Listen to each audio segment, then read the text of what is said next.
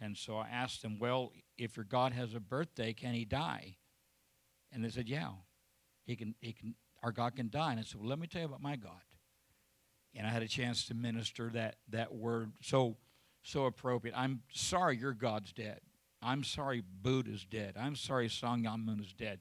But my God's not dead. He's alive and living in our heart, in our home, and we thank God for that. So pleased this morning to have our guests. Glad you're here. So you're a blessing. And we have a special treat this morning.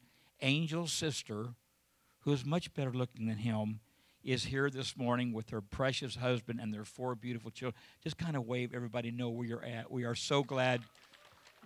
Now, you're not Angel's twin, but he has a twin, but you're not the twin. Is the twin as pretty as you are? That's a good answer. That was a good answer. They came in yesterday to hang out with Courtney, and we so much enjoy them being here and being a part. Early this morning, probably before 8 o'clock, Austin was here getting the sanctuary ready. The guys were here at 9 o'clock, the praise and worship team. Sometimes we don't realize how much a blessing they are. But if you enjoyed the worship today, it was with a cost. With no preparation, there is no presence. But when you prepare for the things of God and the favor of God, God always shows up, and God always honors, and God always blesses. I want to pick on Austin today because this week he had a birthday. Austin had actually it was last Wednesday, but you weren't here. We didn't get to sing to you. So I want everybody to turn around, look at Austin, and are you ready? Happy birthday to you. Everybody sing, happy birthday. Real loud now.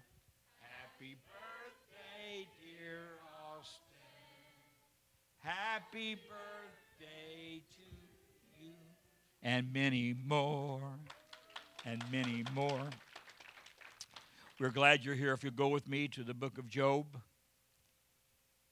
directly in front of the book of Psalms. It's not a man's name. I'm sorry, it is a man's name. It's not a job.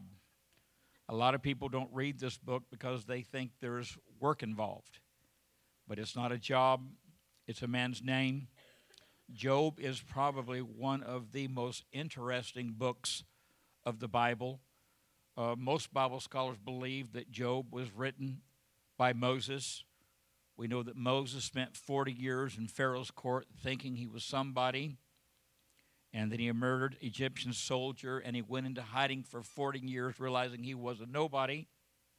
And then God restored him. He spent the last 40 years of his life realizing that God could take a nobody and make a somebody out of them. I'm here to tell you this morning that God can take you just the way you are. And the more broken you are, the more God intervenes on your behalf. But God can take broken, hurting, wounded vessels and turn them into champions, and turn them into warriors, and turn them into life-changing people. Look at somebody and say, I would really like to be used of God to change someone's life for the better, for the better. Husband and wife, the husband's goal in life was to fly in a helicopter. They went to see how much it cost. It was $50. He said, I really want to fly this helicopter. His wife said, $50 is $50. We're not going to do that. A couple years later, they were at a fair, and there was a helicopter, and he wanted to fly in this helicopter, and he told his wife, I really want to fly in this helicopter.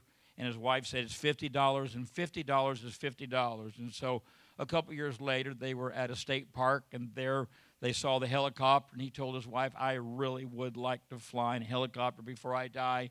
And they began to argue back and forth. They began to fuss, and she said, $50 is $50. Well, the pilot overheard them arguing, and told them, you guys are getting on my nerves. I'll tell you what, I'll take you for a helicopter ride, and I won't charge you $1 if you don't say a single word the whole time.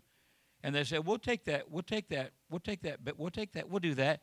So they got in the helicopter, got up there, and the pilot started going crazy, doing rolls and spins and fallouts, and didn't hear a single word from the back seat. Landed the helicopter, looked back to say, you guys are the most quiet people. And then he realized the wife wasn't there. And he looked at the man and said, what happened? He said, well, I started to say something when you turned upside down and she fell out, but $50 is $50. So hopefully you're in someone's life.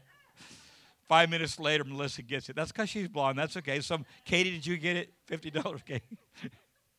So hopefully we want to be a blessing in someone's life. Let me tell you some crazy things about the book of Job.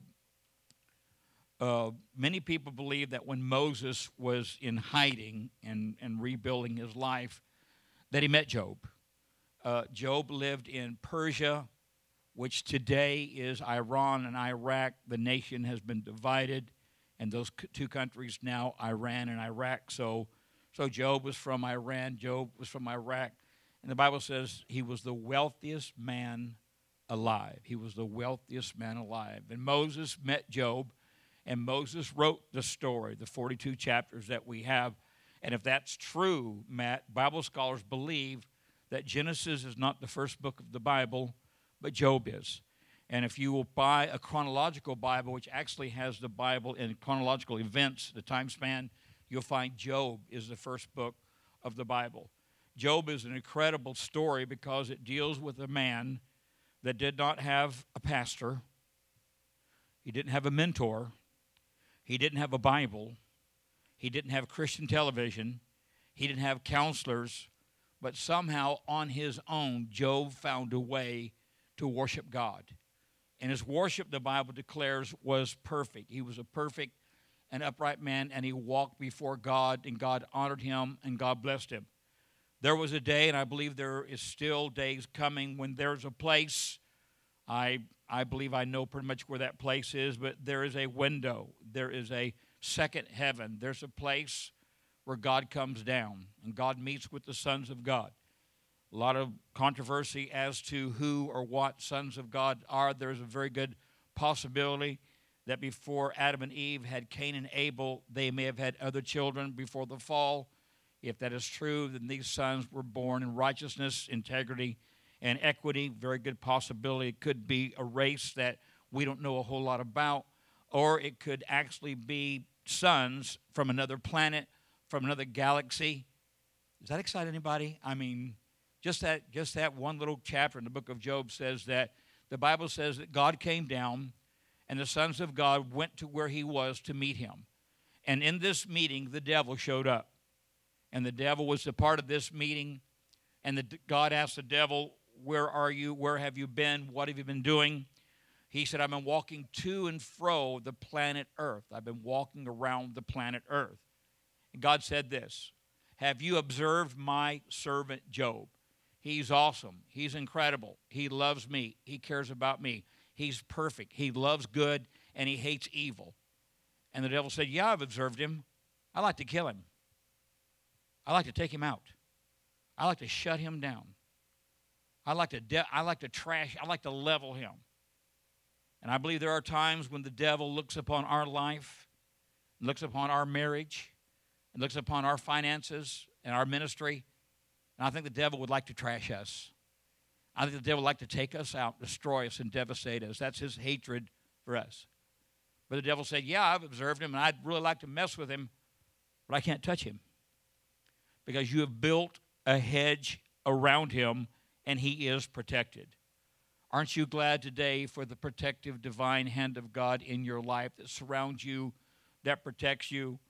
Ever since we lost Angel, it seemed like every time, without exception, I get on the freeway, there's a moment there, had I not responded defensively, I could have been in a wreck. Can anybody relate? It's a dangerous world. I was turning left, coming past the freeway. I come under the freeway. I went to turn left into the Exxon. There was a car coming in my direction with the left turn signal, and I went to turn left, and the car coming towards me turned left, did not see the little Mustang to my side, and they hit head on. And as they hit, they began to drift towards me, and I just made the turn. There was no cars coming. I pulled into the parking lot of Exxon, and everybody heard the crash, and nobody was hurt. And everybody heard the crash and ran out. And I just said, thank you, Lord, for thinking about me. Thank you for that cushion. Thank you for that moment. Had it been just a few seconds earlier, it could have been me that he pulled right out in front of. But it is a dangerous world that we live in, and I believe the enemy has two goals. Number one, to shut you up and to shut you down. I believe that's his purpose. That's his plan. He was in the presence of God. He knows God's glory. He knows God's power. He knows the power of praise. He knows the power of worship.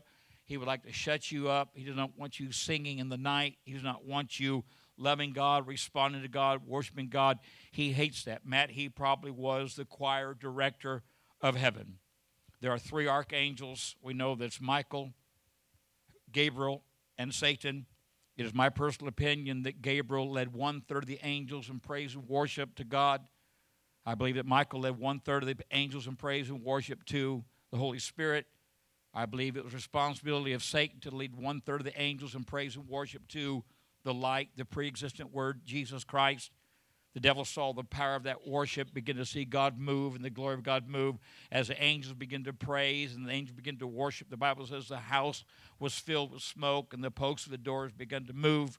And we have learned in our life that praise moves God, praise hinders the enemy, and praise brings victory, whether we feel like praising or not. There are times in my life when I don't really feel like praising. I don't really feel like, it's not been all that good of a day.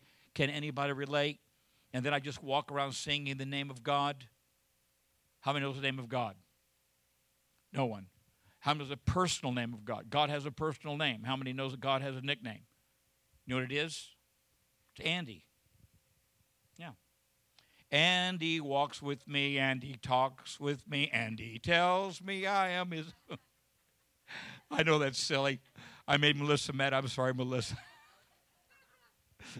Anyway, I'm sorry. I couldn't resist that. But David, when I just am at my very lowest, and it's usually the people that bring me down. It's funny. The transmission will fall out. Whatever it is, there are things that try to bring me down. But I've learned if I turn that moment, whether I feel like it or not, and I begin to praise, I begin to worship, it seems like there's a change in the atmosphere. The ambiance begins to change. God comes near, and I realize I'm alive. I'm alive today. I have a lot to be thankful for. And when you begin to make a list of the good things in your life, most times they will way overshadow the bad things in your life. And the bad things in your life are the things that God wants you to correct, wants you to confront and to correct and make yourself a better person, not just for you, but everybody surrounding that. Job was a great guy. He loved God. And the devil said, I can't touch him. You got a hedge around him. He said, but let me touch his stuff. And Job had several thousand camels, several thousand sheep, several thousand oxen. He was a wealthy man. The Bible says the wealthiest man in the east. There wasn't a west at that time, so he probably was also the wealthiest man in the west and the north and the south. He was a patriarch. He had a chunk of change. And so the devil began to, and we're not sure, Matt, whether God allowed the devil to do it or the devil required of God to do it. It's kind of controversial. Did God bring it? Did God bring the fire down? Did God bring the wind down? Did God bring the Sabians and the Ammonites to come and to steal? But Job started getting some messages, and there were 4. There were 4 storms. A servant came to him and said, all of your oxen have been stolen. I alone am alive to tell you the story. Then the story of the camels, they're stolen. Then the oxen are stolen. Then all of a sudden, there's an earthquake. Job had 10 kids, and the Bible says that he had 7 sons and 3 daughters. Look at somebody and say, that's a lot of kids. That gives Leela a new goal. We've got 6. We still have time for 4 more, I believe. You never. And if Gene doesn't do something about that, we're probably going to have another. Anyway, 7 boys and 3 girls. And once every birthday, they would meet at whoever birthdays it was. They would meet at the house, and the Bible says they would eat and they would drink wine and they would celebrate. Job worried about his kids. Every time there was a birthday, he sacrificed burnt offerings to the Lord. He interceded to the Lord. He went to the Lord on behalf of his children. Guys, we are the prophet, priest, and king of our family. We are the prophet. It's our responsibility to tell our family what God has to say. As the priest, we're responsible to tell God about our children. And as the king, we are to rule them by serving, to set an example. And as Job was interceding for his children, 10 birthdays a year, every time there was a birthday, he had a prayer meeting. Every time there was a birthday, he offered sacrifice unto God. But the Bible says that there was a storm and there was an earthquake, and the roof of where they were assembled to celebrate fell, and all 10 of them lost their life. All 10 of them lost their life. We know that there was another meeting in the air, And Satan shows up again. God asks the same question. Satan says, I've been walking to and fro the earth looking. And he said, have you considered my servant Job? Even through calamity, he's not lost his integrity. And Satan says, yes, I've observed him, but skin for skin, flesh for flesh. Let me affect him physically, and he'll curse you. Thank you.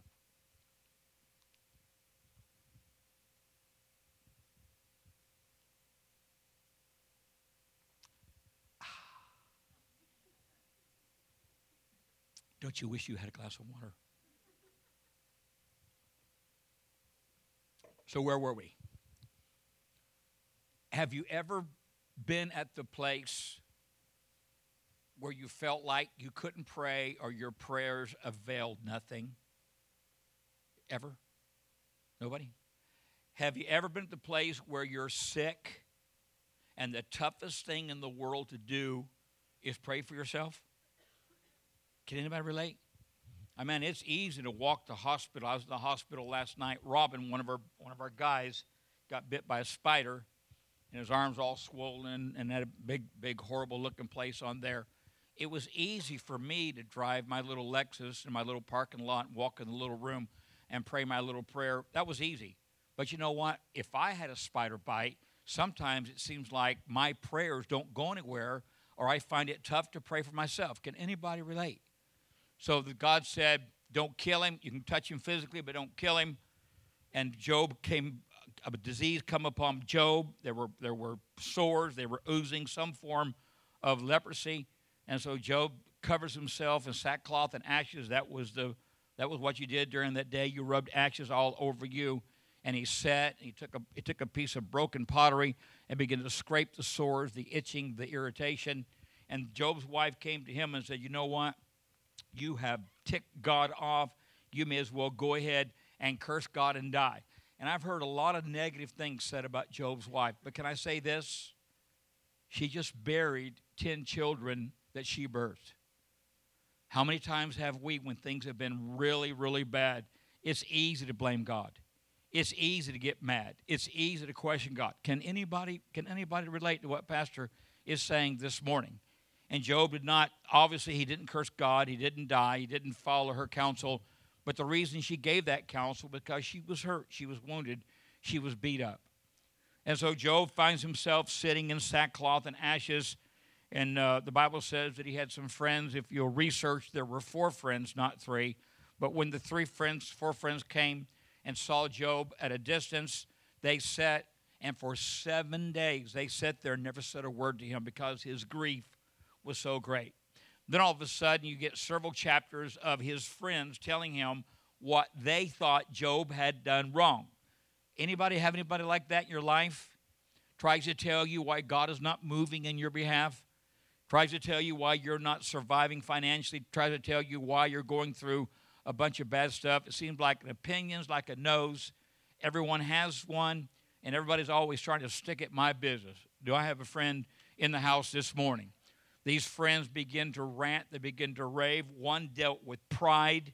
One said, Job, you're prideful. That's why this curse has come upon you.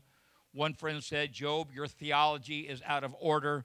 That's why this has come upon you. The other friend said, Job, your confession isn't right. You're not confessing the right thing. You're not saying the right thing. You're not doing the right thing. But they were all full of it. They had absolutely no clue what was going on. And towards the end of this journey, the Bible says that God told Job to pray for his friends. And when Job prayed for his friends, the Bible said it turned the captivity of Job. He was healed. He was restored. He got all of his ox back, all of his sheep back, all of his cattle back, got all the camels back. And the Bible says that God blessed him with 10 more children. And that's kind of the point that I want to make this morning. If you'll go with me to Job, the 23rd chapter, I want to just bring attention to where Job's at. I have felt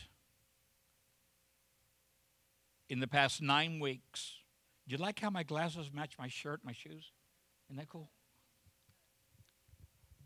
You should have put some purple Kool-Aid there.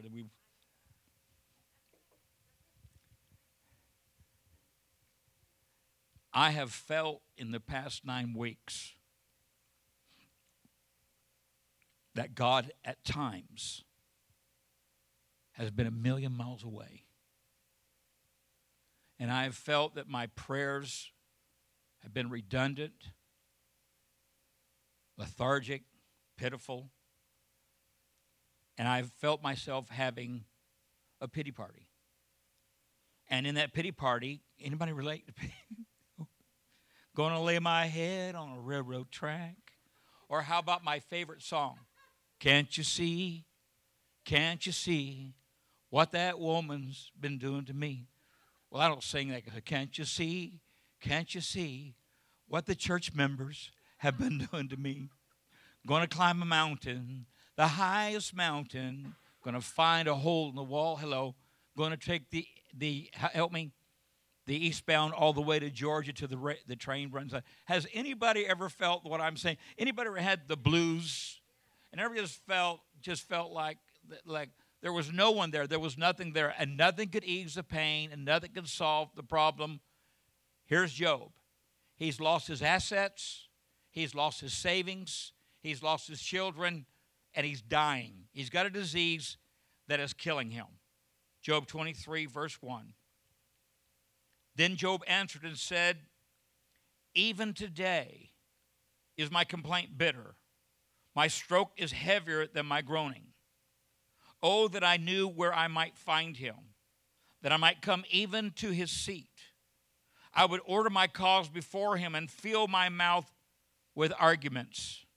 I would know the words which he would answer me and understand what he would say unto me. Will he plead against me with his great power? No, but he would put strength in me. Job has lost God. And in crying out to God, Job said, I can't find God. I've got this feeling that if I can find him, everything's going to be okay. If I can find him, he's not going to judge me, but he's going to strengthen me. And he's mourning the loss of his children. He's mourning the loss of his health. He's mourning the loss of his assets and his savings and everything that he lost. And he goes on to say this. Verse 8. Behold, I go forward, and he's not there. Have you ever been to a place in your life where you got ahead of God? Anybody? You felt like you tried to take matters in your own hands, and you tried to solve it your own way and make it happen your own way? That's where Job is at. Job's saying, I'm ahead of God. I'm not where God's at. I'm not what God is doing, but I'm ahead of God. Look at the next verse. But he is not there. I go backward. Has anybody ever felt like they missed God? That there was a purpose and a plan and a direction, and you made a wrong decision, and you found yourself weeping, irritated, sad, because you felt like you missed the plan of God? Anybody relate? I'll just assume that your silence is in agreement. Verse 9. On the left hand, where he doth usually work. Can anybody relate to a place in your life or a mood in your life that you can actually do things to bring God to where you're at to feel his presence? Anybody? A certain prayer or a certain song?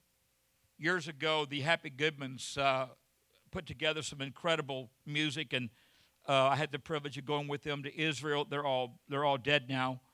And but they sang this song that says, Jesus is the sweetest name I know.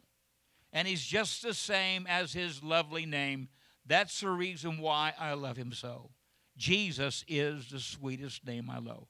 I found myself in times of attack or adversity or discouragement or depression that I could sing that song. And Karen, it seemed like that God immediately honored my verbiage and came to where I was, and I felt his presence. But Job is saying, what I usually do to motivate God and what I usually do to get God's attention, it's not working. And he mentions the right. He hideth himself on the right hand that I cannot see him. All the way through the Bible, the right hand of God is always considered to be the power and the authority of God. So Job is saying, I'm miraculous. I'm healingless. I'm frustrated. I'm going through some stuff, and I'm not doing well, and it's really messing me up. And if I don't hear from God, I'm going to do something stupid. You ever been there? Well, that's where I've been. He's not ahead of me. I can't find him in Hillsong. I can't find him in the book of Daniel. I can't find him in Louis Gigolo. I don't feel him in my prayer room. I don't feel him in my church. I don't feel him in my car because I've been listening to Led Zeppelin and Black Sabbath. Sorry. I'm just being real. Everybody that drives my car changes the station to country. Don't you know if you play country music backwards, you get your dog back, your truck back, your wife back? Don't you understand? Country western music is way worse than rock and roll. Hello? At least rock and roll, you play it backwards. At least it's pretty open. But have you ever, Becky's been delivered from, have you been delivered? That'd be something that we'll be praying. I know I probably shouldn't be doing Mama come home, Mama go home, Mama I'm coming home. I know. But you know what? You do stupid things when you feel like that God's not near. Anybody relate? You'll go places you shouldn't go. You'll drink things you shouldn't drink. You'll say things you shouldn't say because God seems to be lost. But look at the next verse. But he knoweth the way that I take, and when he hath tried me, I shall come forth as gold. I'm ministering to a young lady that's struggling for her sanity. She's struggling for her health. She's been horrifically hooked on heroin, And the Lord is doing some great things in her life, and I call her every day and pray with her, and I check on her. And I told her, I said, you are going through a storm. You're going through a valley. You're going through a trial. But when you survive this trial, when you pass this test, you're going to come forth as pure gold. Now, there's a difference between gold and pure gold. The way that pure gold is achieved is you take all the stuff that gold has and all the dross and all the impurities, and you put them in a vat. And then you put the vat on a fire. And then you crank the fire up. And as you crank the fire up, what's in the vat begins to melt. Anybody ever felt like that they're in a fire? Anybody ever felt like they get to a place in life where they want what God has, and God begins to turn up the heat, and you begin to realize that there's a lot of inconsistencies in your life? There's a lot of excuses in your life. There's a lot of, what word am I looking for when you put something off you should be doing? Anybody feel like there's some procrastination in your life? You feel like there's a stirring going on. You feel like that, I know he's there. I know he hears me, but I really, really need a perism, which means breakthrough. Ever felt like that? I really need a breakthrough. I really need to get to where God's at. I really need to hear what God is saying. I really need to do what God's calling me to do. You're going through a trial. It may not be as severe as Job or severe as Courtney's, but you're going through something. And through this something, as we learn to trust and leave ourselves and stay sane for a while, there's a stirring taking place. And Miguel, all this junk that's in this gold, it rises to the top because of the heat, and they take a ladle or a screen, and they scrape off the impurities, and I think some of us are just going through a real good cleansing. I think some of us are just going through a real good, just a good bath, a good wash, and the stuff's being removed from us, and we're not thinking what we used to think. And we're not saying what we used to think. We're not saying what we used to say. We're not doing what we used to do. There's a change coming, and you want to be a part of it. And so that all that junk's removed, and you know how to determine that gold is pure? You look over the vat, and you look at the contents, and when you can see your reflection in that liquid, that's when the gold is pure. And that's the trials, and that's the tests, and that's some of the stuff that we go through. Nevertheless, He knows the path that I take. And when he's done trying me, I shall come forth as pure gold. I encourage you this morning, if you feel like you're going through a trial, don't give up. If you think you're going through a tough time, don't give up. If you feel like that you're being attacked in every area of your life, you probably are, but don't give up. Know today that God has a purpose and a plan for your life, and he never gave up on you, so you can't give up on him. I spent a few minutes yesterday going to one of our saints' homes, and there was some lumber, and there were some nails.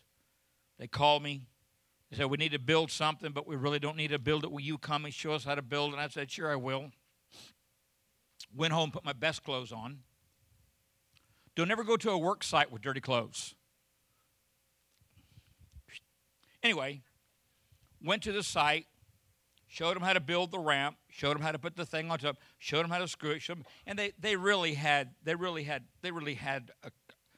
knew what they were doing, but they just needed someone, I guess, just to say, that's right, do it that way, and you'll be okay. Went inside, Hot Rod's laying there, got a scar from his neck to his tummy, got a 12-inch rod in his thigh, he's got staples in his shin, and we talked yesterday and I said, Hot Rod, I said, God has gloriously spared your life for a reason. You've gone through it. You've gone through some stuff. There's some stuff taking place. You've gone through some stuff. But you're not dead. You're alive to proclaim the goodness and the mercies and the miracle of God in your life. And while I was there were several that came and went out. And everyone that came in, he said, I want you to go to church with me in the morning. I want you to go to church with me in the morning. He called this morning early. Jay called and said, had a tough day yesterday, didn't feel like coming. But he wanted you to know he wants to be here. And don't ever take advantage of the two legs that you have and the two arms that you have, that you have the ability to walk and skip and laugh and dance and do whatever you want to do. Don't ever take advantage of that. Be thankful for that. If you go with me to Job 42, I will take the next 9 minutes to teach what I feel like God gave me this morning for you. So Job prays for his friends. And when Job prays for his friends, the Bible says immediately his captivity was turned. Cheryl, they weren't that good of friends.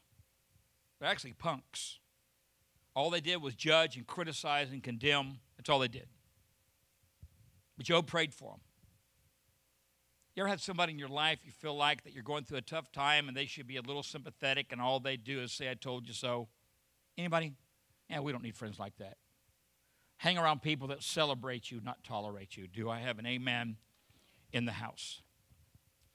So Job prays. God heals his body. God restores all of the oxen, all the sheep, all the camels, everything. God restored and gives it back to Job. And then Job's wife has 10 more children. 10 more children. Can you imagine Leah birthing 20 children? Gene, can you imagine 20 children? The good news, there were 10 in heaven, and there were 10 with him. When you read the genealogies in Matthew and you read the genealogies in Leviticus, in genealogies in the Bible, you'll never find the name of a girl with two exceptions. In that generation, it was all about the guys. The girls weren't all that important, but the guys were important, and that's why you see so-and-so begot so-and-so, and so-and-so begot so-and-so, but you don't see a lot of reference concerning the women. This was not so in Job's day. When Job had 10 more children, he has 3 daughters, and the Bible says they're the fairest in all the land. That's quite a statement. They're the fairest in all the land. And for some reason, we don't know any of the names of the first 10 kids. We don't know the names of the 7 sons, but for some reason, we have the names of 3 of the girls. And notice, if you will, verse 13. He had also 7 sons and 3 daughters. Let me read verse 12. So the Lord blessed the latter end of Job more than his beginning, for he had 14,000 sheep, 6,000 camels, 1,000 yoke of oxen, and 1,000 she-asses, donkeys. If you'll look at the first chapter, he had half of these things. So God doubles what he loses. Look at somebody and say, if you'll stay faithful, if you don't give up and quit, God will give you double for your trouble. Look at someone and say, I want double for my trouble. I didn't throw in the towel. I didn't flip God off. I didn't go get smashed. I stood my ground. Go ahead. I stood my ground, and God was faithful. And he called the names of the first Jemima. We know that name. Help me. And Jemima pancakes without the syrup is like the spring without the fall. There's only one thing worse in this universe, and that's no Aunt Jemima at all. Okay, so Jemima got her name from Job 42. Notice the second daughter, and the name of the second, Kezia, and the name of the third, this is a pretty crazy name, Karen Happuch. Karen Happuch. How many would like the name of Karen Happuch? That's her name. But we know that most times we name our children after an event that's already taken place. Streets in this city are named after events that's already taken place. So we see Job as he is double for his trouble, has 10 more children. He has 3 girls. They're little darlings. And he names one Jemima, he names one Kezia, and he names one Karen. What is so crazy is the name Jemima in the Hebrew means dove. Dove represents the Holy Spirit. And here's what Job is saying. I went through some stuff. I got beat up. I got wounded. I got hurt. But I never lost the Spirit of God. He was always there. I couldn't see him. I couldn't touch him. Didn't seem like I could talk to him. But he never failed me or forsook me. I'm here to tell you, whatever storm you're going through, you are not alone. There's somebody there with you that will carry a lot of this if you'll let them. There's somebody with you that will sort some things out if you let them. There's somebody there with you that will do things divinely if you will get yourself out of the way and let the Spirit of God begin to do what the Spirit of God wants to do. The second name, Kezia, is an element used in the apothecary. In the book of Leviticus, when they built the tabernacle was made of goats and badger skins on the outside. The inside walls were lined with beautiful purple silk, gorgeous tapestry. There were 3 rooms in that chamber. There was the outer court where the altar, where the animals were sacrificed. In the inner court, there were 5 pieces of furniture where the priest would go and prepare himself. And then the inner courtyard, the Holy of Holies, there was a curtain. And that curtain separated God from man. The Holy of Holies was in the curtain. The rod of Aaron was in the curtain. And what the priest was required to do before he went beyond the veil in the presence of God, there was an altar called apothecary. And the apothecary had 7 ingredients, and those ingredients were mixed together like potpourri, like incense. They were placed on top of coals, and as they began to turn to vapor and turn to smoke, the priest would stand in that vapor, in that smoke, and he would saturate his garments with that fragrance, with that perfume, with that cologne. And then when he went beyond the veil, the first thing that God sensed or realized was that apothecary. It was that fragrance. And I promise you, no matter how beat up, no matter how broken, no matter how frustrated, when you begin to clothe yourself with praise and worship, and you begin to declare praise and worship, there's a fragrance that comes from you that hits the presence of God, the glory of God, the hand of God. God stands up, honors that worship, honors that praise, and begins to change things in your life. Do I have a praiser in the house? Is there a worshiper in the house? Anybody here? It sounds so crazy. This glass was made to hold water. This podium was made to hold my Bible. These glasses were made to help me read. I was made to praise the Lord. I am a guitar. I'm a trumpet. I'm a drum. I'm a vessel of music. I'm a vessel of praise and worship. And when I begin to do what I'm supposed to do, then God does what he's supposed to do, and that show up, show out, and show off. That's when God shows up, things change. When God shows up, mountains flatten. When God shows up, valleys become pleasant. When God shows up, the drunk starts drinking Dr. Pepper, the liar starts telling the truth, and the prostitute changes her ways and begins to serve God. Am I talking to anybody in the house this morning? Something happens when we praise him, because he can work through those who praise him. And if I was a singer and I'm not, I already proved that. Nobody bought my album. I actually have an album. I don't know if you know that or not, cassette tape, but nobody ever bought it. But if I could sing, Chris, this is what I would sing.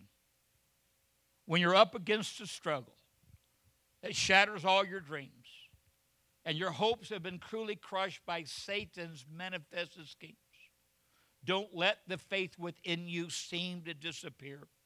Just praise the Lord, for he can work through those who praise him. Praise the Lord, for our God inhabits praise. Praise the Lord for those chains that seem to bind you serve only to remind you they drop powerless when you praise him. Whether you're in the car, whether you're on the job, whether you're at the house, whether you're in a bass boat, whether you're in a tree stand, when you begin to focus and declare how good he is, he begins to focus and realize how much he loves us. And the last daughter, Karen Harpu in the Hebrew, are you ready? Great revelation. Most of the congregation is female. Most of us this morning have applied this prophetic word. Karen Capuch means eyeliner. Eyeliner. How many girls can relate? Where's our eyeliners?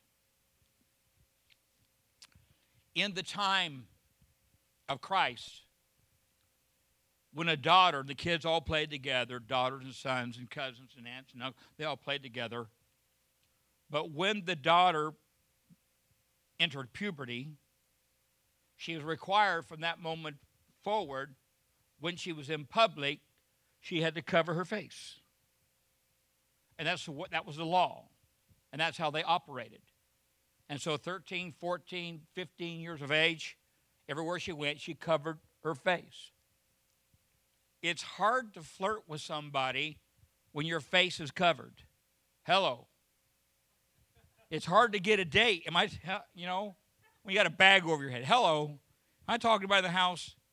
So the only way she could flirt and the only way that she could be romantic was she did something with her eyes. She had Betty Davis eyes. And she used them with all of her power, all of her strength, all her femininity. And somehow, through her eyes, there was a young man that fell in love with those eyes and fell in love with that. He didn't know what she looked like. He didn't know he didn't know if it was all about the bass. He didn't know anything. They wore these big old, you couldn't tell. She could be like a broom or, like a tub. But there was something about those eyes. And somehow that eyes made a difference.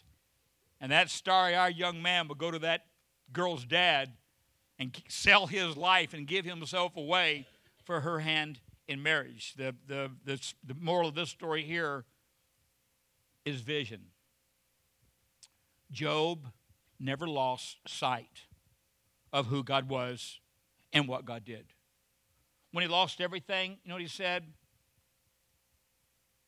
Naked I came into this world, and naked I'll depart. He realized it's not about stuff. It's not about how many cars you can acquire in your driveway or how many Rolexes you can put on your wrist or how big is your bank account or how big is your home. It's not about that. It's about sowing into things that are eternal, sowing into things that have meaning, sowing in a church, sowing in a marriage, sowing in a friendship, sowing in a ministry. Those are the things that are significant, and those are the things that are important. Do I have a friend in the house? So it's not about stuff. He said, naked I came into this world, and naked I'm going to leave. You know what he said about the whole summer of all the bad stuff? The Lord giveth, and the Lord taketh away. Blessed be the name of the Lord. And the scripture says, and Job did no sin. He didn't compromise his integrity. He didn't compromise his faith. He didn't compromise his stand for God. Here's where I'm at. If I lose everything, I came with nothing, I'll leave with nothing. The Lord giveth, the Lord taketh away. Blessed be the name of the Lord. There'll be seasons in your life when things are good. There'll be seasons in your life where you'll make overtime. There's seasons in your life where you get unexpected things in the mail. We got an unexpected thing in the mail. All the hail came. Most of you know the Lexus is 2002. It has 180,000 miles on it. When the hail came, the Lexus got pounded. The guy came out, looked at it, and sent us a check for $4,500. I don't think the car is even worth $4,500. But that's unexpected. Would you not say that be unexpected a blessing? Well, he got up on the roof and he looked at the hail damage, and that was $3,500. I took a package of shingles and repaired it for about $19.21, and put the rest in our survival. I started savings. We don't have a save in our survival. Do I have a friend in the house? Only God can take a bad thing and turn it around. Only God can take a bad decision and turn around and make it work for our good. And that's all about vision. That's all about having a purpose and a plan to survive. You've got to have a vision. The second thing that Job said, without a Bible, without a pastor, without OCI, without Church of the Harvest, without a book, he said, I know that my Redeemer liveth, and shall stand at the latter day upon this earth. And though the skin worms destroy my body, yet in my flesh shall I see God. And here's what Job realized. You've got to realize he was like Donald Trump. He had power, he had money, he had wealth, he had influence, he had all of that. And then he found himself broke, hurt, wounded, sick, dying, frustrated. He had been to both sides of the fence. He'd seen it all. And here's what Job said. Blessed be the name of the Lord. There's going to be a resurrection, and God's going to come. And even though I'm dead, I'm in a box, and the worms are devouring my body. My flesh is going to resurrect. I'm going to rise up out of this casket. I'm going to rise. Hello. I'm going to, I just went to examine the caskets. I gave the guy a couple hours. I looked at the caskets. I looked at the plots. I looked at so this casket is mildew proof. This casket is mold proof. This casket is moisture proof. And this casket, I said, man, this is a pretty good casket. It's a pretty expensive casket. I said, let me ask you a question. Is this casket rapture proof?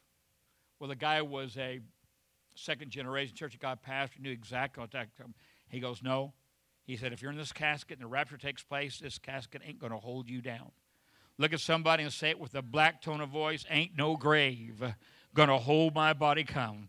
He's coming like a thief in the night. When he comes, the dead in Christ are going to rise first, and we which are alive and remain are going to be caught up together in the clouds to meet them with the Lord. So shall we ever be with the Lord. Wherefore comfort one another with these words. I'm here to tell you, no matter how bad it gets, no matter how frustrating, no matter how beat up you feel you are, there is coming a day when the lion's going to lay down with the lamb. And there's coming a day when we're going to rise up to meet the Lord in the air, and we're going to walk on those streets of gold, and we're going to see David, and we're going to see Paul, and we're going to see Elijah, and we're going to visit, we're going to hang out, and we will dwell forever in the house of the Lord. It doesn't get any better than that.